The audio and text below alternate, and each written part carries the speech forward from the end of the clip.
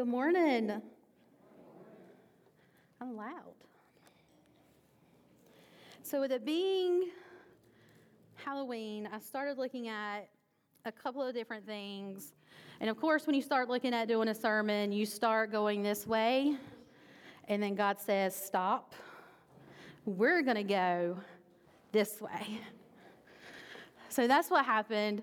And it's okay because that's what he wanted me to do. So he and I had a lot of discussion about it this week, and he was telling me a lot of things about myself.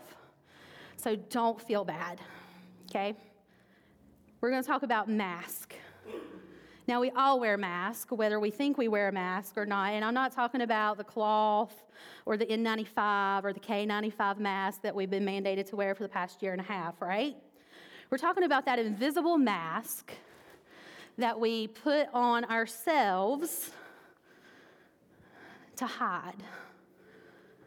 And we all do it at some point and at some time in our life. So how do we know that we're purposely putting a mask on? I struggled with that because I'm thinking, do I personally do that? But the answer was yes, I do. And you may be telling yourself, no, I don't do that. I am who God created me to be. I'm okay with that. And we are going for it. But we all do it. And here's a couple of things I want you to think through. Does your personality change around certain people? Do you wear a certain type of attire or not around certain people? Do you struggle to be the same person you are within these walls as you are outside of these walls? Do you hide deep within yourself to not allow anyone inside to see the real you? Many of us can answer yes to at least one of those. But don't worry, because so can I. And point to be taken, I never match socks. Andrew cannot stand it when I take my shoes off of the office and I have on two different socks. Amber won't even look at me. All right? However, I knew I was doing this message and I knew I would be standing here, so guys, match socks. Okay? So we all do it. Let me fix my pants or I'll be. So as children, a lot of us went trick-or-treating. We put our mask on. We walked our neighborhood. We collected our candy. We had a good time. And some of us just never outgrew that need to put our mask on. Our masks are not going to be physical. They're not going to be visible to anyone around you, but they're there. And here's the question. Who are you? Who are you really? And sometimes that frustrates even me, because who am I? And I believe many of us are struggling with that same person on Sunday mornings that we are throughout the rest of the week. And so wearing that mask makes us content. It keeps us safe. It keeps us normal. But there's only two purposes to wearing a mask. One is to change your identity. At church, we look like Christians. Around non-Christians, you can blend in just fine. So you wear your mask to fit in. And like a chameleon, you secure your mask in a place that you want to blend into your surroundings. The second thing is we put a mask on to hide our identity. We don't want people to see the real us. So we put on that mask as a way of hiding who we really are. But here's two truths I want you to hear, and these are not in your little fill-out thing. None of the mask that we wear is remotely close to the person who you really are. And none of the masks that we wear are remotely close to who God created us to be. It took me years to figure that out. So we're going to look in Acts chapter 5. For those of y'all that know, that's Ananias and Sapphira. And it says, now a man named Ananias, together with his wife, Sapphira, also sold a piece of property. And with his wife's full knowledge, he kept back part of that money for himself, but brought the rest and put it at the apostles' feet. Then Peter said, Ananias, how is it that Satan has so filled your heart that you have lied to the Holy Spirit and have kept for yourself some of the money that you received for the land? Didn't it belong to you before it was sold? And after it was sold, wasn't the money at your disposal? What made you think of doing such a thing? Excuse me. You have not lied just to human beings, but you have lied to God. When Ananias heard this, he fell down and he died. And great fear seized all who heard what had happened. Then some young men came forward, wrapped up his body, and carried him out to be buried. About 3 hours later, his wife came in, not knowing what had happened, and Peter asked her, "Tell me, is this the price you and Ananias got for the land?" And she said, "Yes, that's the price." And Peter said to her, "How could you conspire to test the Spirit of the Lord? Listen, the feet of the men who buried your husband are at the door, and they will carry you out also." And at that moment, she fell down at his feet and died. Then the young men came in, and finding her dead, carried her out and buried her beside her husband. Great fear seized the whole church and all who heard about these events. A little scary. God knows. God knows who he created us to be. So why do we hide that? Why do we hide our uniqueness, our craziness? And I know you're saying, I cannot take off my mask. What will people think if they really knew? If they really knew how odd I really was? If they knew how strange and different I really was? Or if they knew how normal I was? So let me give you some facts about yourself that might make removing the mask a little bit easier. Fact 1, and I want you to repeat it after me. I am not perfect. I am not perfect. I am not perfect.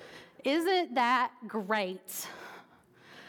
I am not perfect. God doesn't expect perfection. Thank goodness, because we would never live up to that.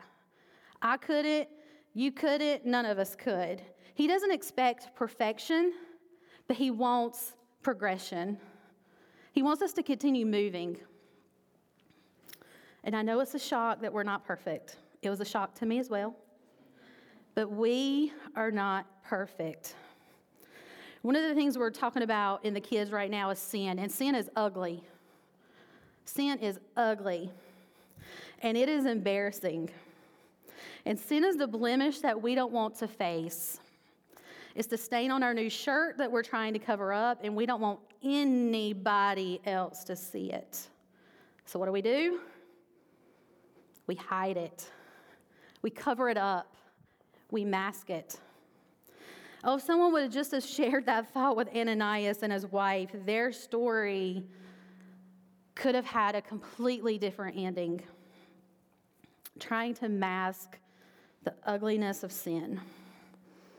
Ananias and Sapphira weren't perfect, but they overcompensated. They did something so generous and wonderful that they were hoping to get recognition and praise. And so they had the scam that would still leave them with some money, but also make them appear holy in the eyes of God. Everyone at church. Sin is ugly. And because it's so ugly, many of us try to hide it. We know that we're not perfect, but we try so hard to make it look like we are. I know we think in our head, but do we know that deep in our hearts? Christians across America still have this strange idea that when we walk through those doors on Sunday mornings, we better have it all together. Our hair better be the way it's supposed to be. Our clothes better be clean. Socks probably need to match, okay? But we need to have it all together. And you don't have to raise your hands, but how many of us had it together when we walked in the door this morning? I didn't. And I'm preaching today, and I didn't have it all together. But that's what we think. How about this? If we have kids, they better walk into the door and not make a sound. People would come to me and ask me what was wrong with the children. Why are they not running? Why are they not screaming at each other? You better have a smile on your face. And please, if there's an invitation time, you better come to the altar because someone may not see you up here and you need to be up here. Right? We aren't perfect. Mark Yaconelli wrote a book called Messy Spirituality. If you've never read it, it's a pretty good read. But this is what he had to say. For a period of time, we were lucky to have a housekeeper. And she would come in once a week and dust and vacuum and clean every little thing out of the way in our house. I dreaded the day that she came because my wife and I would spend all morning cleaning the house for the housekeeper. We didn't want the house to be dirty, or what would the housekeeper think? He continues on, we act the same way with God. We talk our way out of the spiritual life by refusing to come to God as we are. Instead, we decide to wait until we're ready to come as we aren't. We decide that the way we lived yesterday, last week, or last year makes us damaged goods. And that until we start living right, we're not only the kind of material that God is looking for. Some of us actually believe that until we choose the correct way to live, we aren't choosable. That until we clean up the mess, Jesus won't have anything to do with us. The opposite is true. He wants everything to do with us at our absolute worst. Until we admit that we're a mess, Jesus won't have anything to do with us. And once we admit how unloving we are, how unattractive we are, how lost we are, Jesus shows up unexpectedly. According to the New Testament, Jesus is attracted to the unattractable. He prefers the lost ones over the found ones, the losers over the winners, the broken instead of the whole, and the messy instead of the unmessy, the crippled instead of the non-crippled. You may not say with your mouth that you are a sinner, but with your actions and your attitudes, you do. You are not perfect. Take off your mask. Fact number 2. I want you to repeat this one. I do not have all the answers. I do not have all the answers. We don't, do we, Gabe? We don't have all the answers. And it's okay to admit you need help. It's okay not to have it all together. This is what Proverbs tells us. Proverbs 3, 5, and 6. Trust in the Lord with all your heart and lean not on your own understanding. In all of your ways, acknowledge Him. Lean on God. When you're struggling and life is tough, leaning on our own strength, leaning on our own knowledge, leaning on pretending that everything is okay, we can't. We have to lean on the Lord. God is big. And compared to the universe, compared to the things even in this world, we are so small. And it's okay. When I was at the hospital and we would teach students, I would love for a student to answer a question with, I don't know. I would much rather you not know than guess and hurt somebody.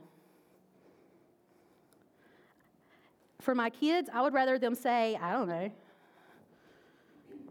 than to think they have it and not really have it. It's the same way with God. When we don't know, we know who knows, and we know where to go to get that help. We're also told not to lean on our own, We need to lean on God's provisions. God is the God who provides. And when life seems to be becoming unraveled, you need to get help. And help can come in various shapes and forms. Some of us turn to family and friends, our Sunday school teachers, our youth pastors, our elders, our counselors, our pastors. But your help should always be based on God's word and what God is speaking to you about. So take off the mask that says, I know it all and I have it all figured out. Life is simple. I have it managed. And realize that you do not have all the answers. But here's the encouraging thing.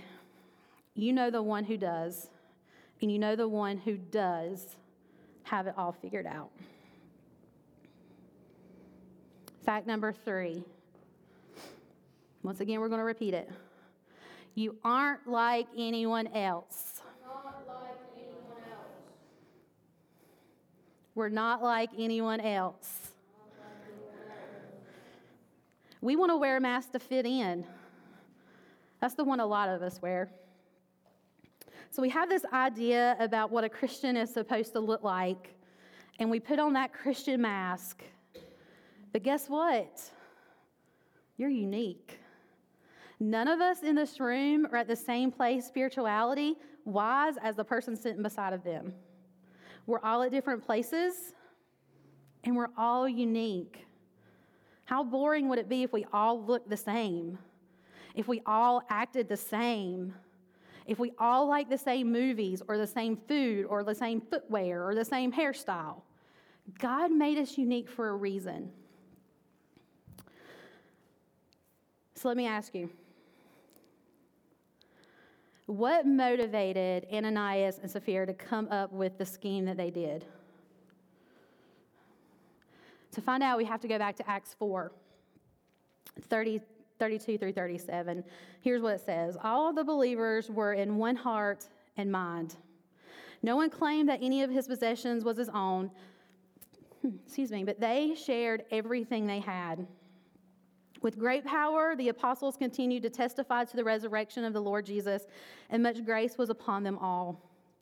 There were no needy persons among them. From time to time, those who owned land or houses sold them, brought the money from the sales, and put it at the apostles' feet, and it was distributed to anyone who had a need. Joseph, a Levite from Cyprus, whom the apostles called Barnabas, sold a field he owned and brought the money and put it at the apostles' feet. So the first reason was the Barnabas effect. Barnabas just sold some land and gave all the money from the land to the church. And they saw how much praise and attention Barnabas was receiving, and they wanted that too. So they invented this scheme to look just like Barnabas. The problem was they weren't Barnabas. And no matter how hard they tried, they were never going to be Barnabas. The second thing is the danger of imitation. There comes a real danger in imitating someone's actions when you haven't imitated Jesus' heart. You get counterfeit Christianity. You go through the motions without really meaning it. Jesus makes it plain that those who just go through the motions of being holy just to be recognized by men have already received their reward in full. Have you ever tried to imitate the spiritual actions of someone else? How'd that work out? Some of us have been there. Some of us in this room have done it. We can hide behind the mask and we can look like the best Christian that walked the face of the earth. But if it is not sincere, if we're not imitating Jesus, then it's not going to work. Realize that who you are is not like anyone else. So stop trying to be like everybody else. We are all different spiritual levels, and some of us are more mature than others. If you're not as far along in your faith as someone else, that's okay. Faith takes time to grow. Take off your mask and be you. And to those who are more spiritually mature, give a little bit of grace to those of us that may not be quite as far along. Because we will be there one day. And I hope that we give the same grace to the younger folk as y'all give us. Fact number 4. This is probably one of my favorites. We are an unfinished product. Say it after me. Unfinished product. Bella was going to say it, and then she noticed nobody else was speaking, and she's like, we are an unfinished product. We are an unfinished product. That's right. We are unfinished. So take off your mask. It's okay. He is still working. We know God's not finished making you to the person He wants you to be. If we were to conduct a one-on-one interview with everyone in here, here is what I would want to ask you. Are you satisfied with your spiritual life? Coincidentally, I had to answer that question last week in class, and it caught me off guard. I'm in the master's program, and we were talking basics, and I was like, what exactly is our professor looking for? And as I thought through it, and as I began to type, it was only like 300 to 500 words. It wasn't a lot. And I know some of you are thinking 300 to 500 words, goodness. But when you start getting into the thousands, 500 words ain't nothing. And so I started typing. And I'm not satisfied where I am spiritually. And that shocked me. And it scared me a little bit. Am I not where I'm supposed to be? Am I not where God has led me to be? Why am I feeling like this? But then I came to the realization that God is still working. And then I had to sing the song. He's still working on me to make me what I ought to be.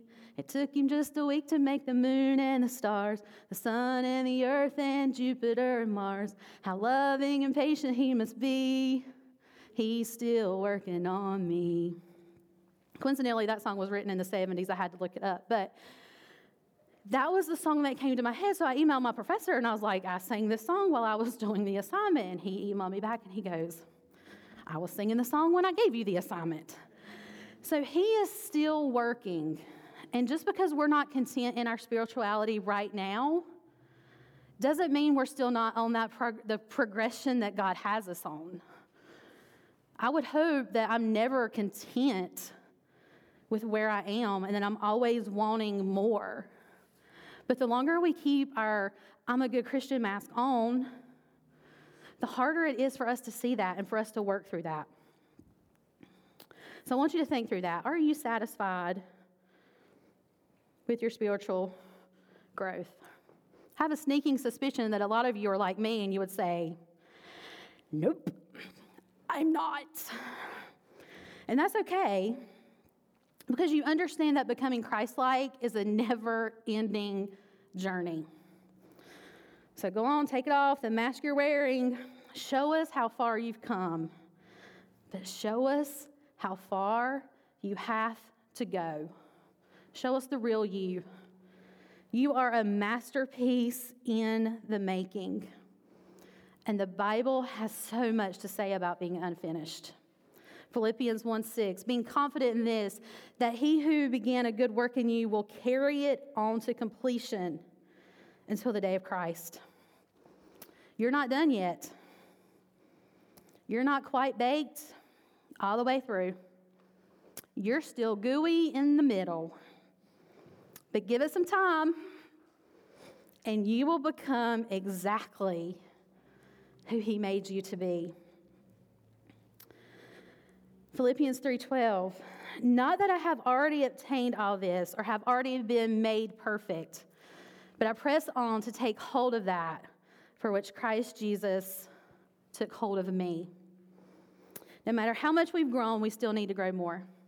No matter how mature we are, we never stop maturing, thank goodness, because there are days I think, never going to get there. And no matter how unspiritual we are, as long as we want to grow more, Jesus will show up in the life of even the messiest of disciples. Jesus meets us where we are, but Jesus needs us to understand where we are. And as we continue to wear masks for whatever reason, whether it's to protect ourselves, whether it's to hide the real us, whether it's so nobody knows that we never match socks, or that we don't like to brush our hair, or that maybe we're wearing a shirt that hasn't been washed in 4 weeks. I don't know, okay? Maybe the sin is just so out of control that we don't know where to start. But we have to take the mask off, because there are people in this room that are ready to step in beside of you, take your arm, and walk with you wherever you need to go. So here's what I want to end with. And I'm going to try to do it without crying. But I haven't done it yet, so we're going to see how it goes. This is also from the book, Messy Spirituality. And this one hit. Every month, the youth group at River Road Church visited the Holcomb Manor, a local nursing home, to hold church services for the residents. Daryl, a reluctant youth group volunteer, did not like nursing homes. Some of us can relate. For a long time, he avoided it altogether. But when a flu epidemic depleted the group of sponsors, Daryl agreed to help with the next month's service, as long as he did not have to be a part of the program or the service itself. So during the service, Daryl felt awkward and out of place. He leaned against the back wall between two residents in wheelchairs. And just as the service finished, and Daryl was thinking about making that quick exit, someone grabbed his hand. Startled, he looked down and saw a very old and frail and obviously lonely man in a wheelchair. What could Daryl do but hold the man's hand?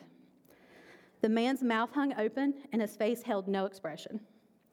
And Daryl doubted whether he could hear or see anything. As everyone began to leave, Daryl realized he didn't want to leave the old man, and Daryl had been left too many times in his own life. Caught somewhere off guard by his feelings, Daryl leaned over and whispered, I'm sorry, but we got to leave now. But I'll be back, I promise. Without warning, the man squeezed Daryl's hand and let go. And as Daryl's eyes filled with tears, he grabbed his stuff and he started to leave. Inexplicably, he heard himself say to the old man, I love you. And he thought, where did that come from? What is wrong with me? And Daryl returned the next month and the next month after that. And each time it was the same. Daryl would stand in the back. Oliver would grab his hand. Daryl would say he had to leave. Oliver would squeeze his hand, and Daryl would softly say, I love you, Mr. Leake. And as the months went on, about a week before the nursing home service, Daryl would find himself looking forward to visiting his old friend. On Daryl's 6th visit, the service started, but Oliver still hadn't been wheeled out. Daryl didn't feel too concerned at first because it often took the nurses a long time to wheel everybody out. But halfway into the service, Daryl became alarmed, and he went to the head nurse. He goes, I don't see Mr. Leake here today. Is he okay? The nurse asked Daryl to follow her and led him down to room 27, which was Mr. Leake's room. Oliver lay in bed, and his eyes were closed, his breathing uneven and labored. At 40, Daryl had never seen someone dying, but he knew that Oliver was near death. Slowly, he walked to the side of the bed and grabbed Oliver's hand. And when Oliver didn't respond, tears filled Daryl's eyes. He knew he might never see Oliver again, and he had so much that he wanted to say. But the words just wouldn't come. He stayed with Oliver for about an hour. Then the youth director gently interrupted to say they were leaving. Daryl stood and squeezed Mr. Leake's hand for the last time. I'm sorry, Oliver, I have to go. I love you. And as he unclasped his hand, he felt a squeeze. Mr. Leake had responded. He had squeezed Daryl's hand, and the tears were unstoppable now. And Daryl stumbled through the door, trying to regain his composure. A young woman was standing at the door. Daryl almost bumped into her. I'm sorry, he said, I didn't see you. She said, "It's all right. I've been waiting to see you. I'm Oliver's granddaughter. He's dying, she said. "Yes, I know," Daryl said. "I wanted to meet you," she said. "When the doctor said he was dying, I came immediately. We've always been very close, and they said he couldn't talk, but he's been talking to me. Not much, but I know what he's saying. And last night he woke up, his eyes were bright and alert. He looked straight into my eyes, and he said, 'Please say goodbye to Jesus for me.' He laid back down, and he closed his eyes. He caught me off guard, and as soon as I gathered my composure, I whispered to him, 'Grandpa, I don't need to say goodbye to Jesus. You're going to be with him soon, and you can tell him hello.' Grandpa struggled to open his eyes again. This time his face lit up with a smile.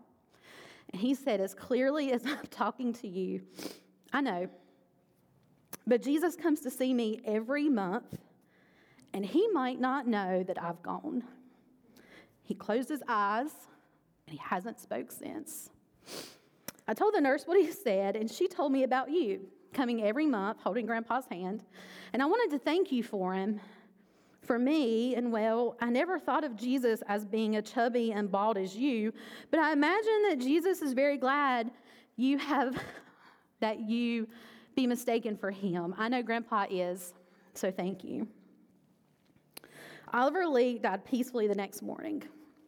If a reluctant follower like Daryl can be mistaken for Jesus, maybe you and I can be too. Sometimes we have to remove our mask to be exactly who God is forming us to be in that exact moment in time. See, I've been where Daryl was. When the pandemic hit and everything shut down, so did the hospitals. So did the nursing homes. And it wasn't anything to spend time on your break before you came in, before you left in the evening, to just go sit with people and just talk. Did we really feel like it at the time? No, we were tired. We were tired. But it was what we were called to do.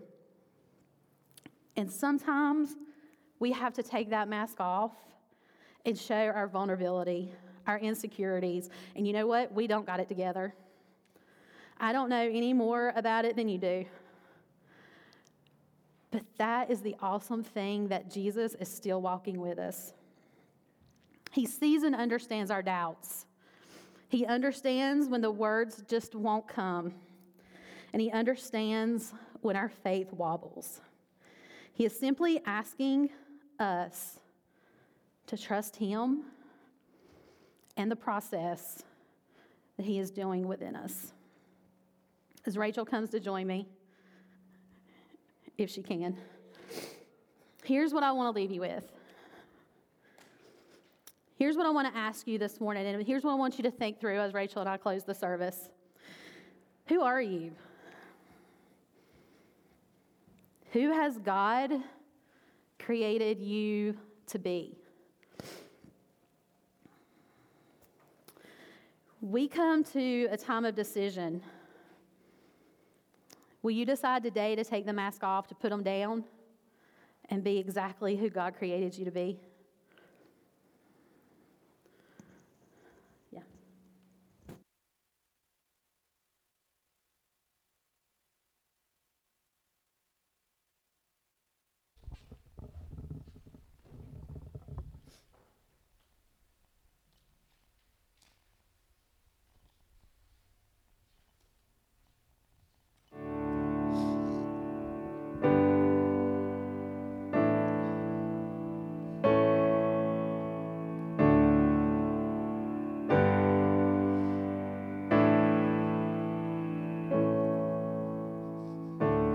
Speak to me when the silence stills my voice.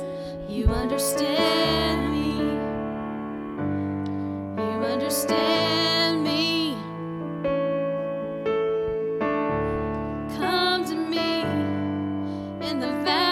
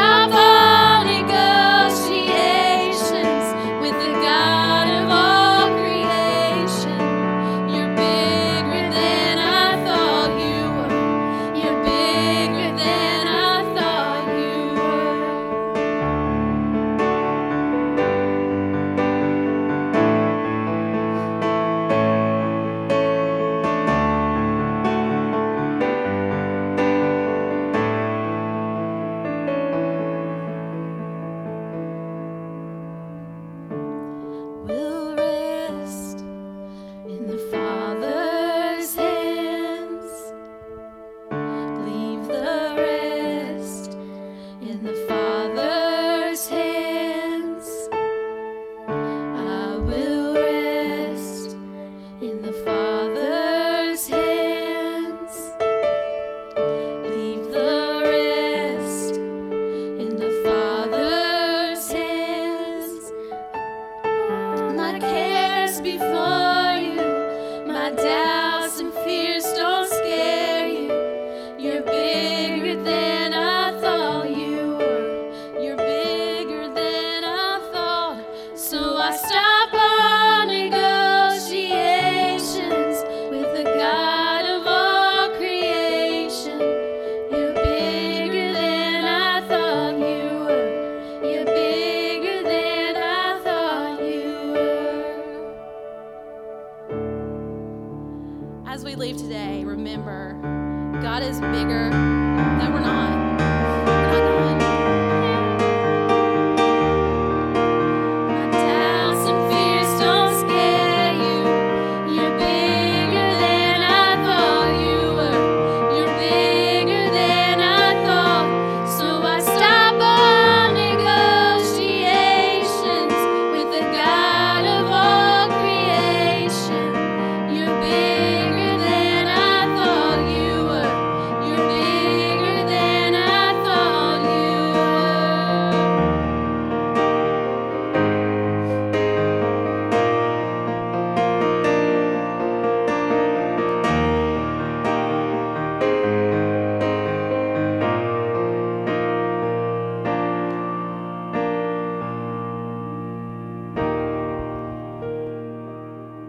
Now, as we leave, I want you to take with you the fact that God is bigger than we think He is.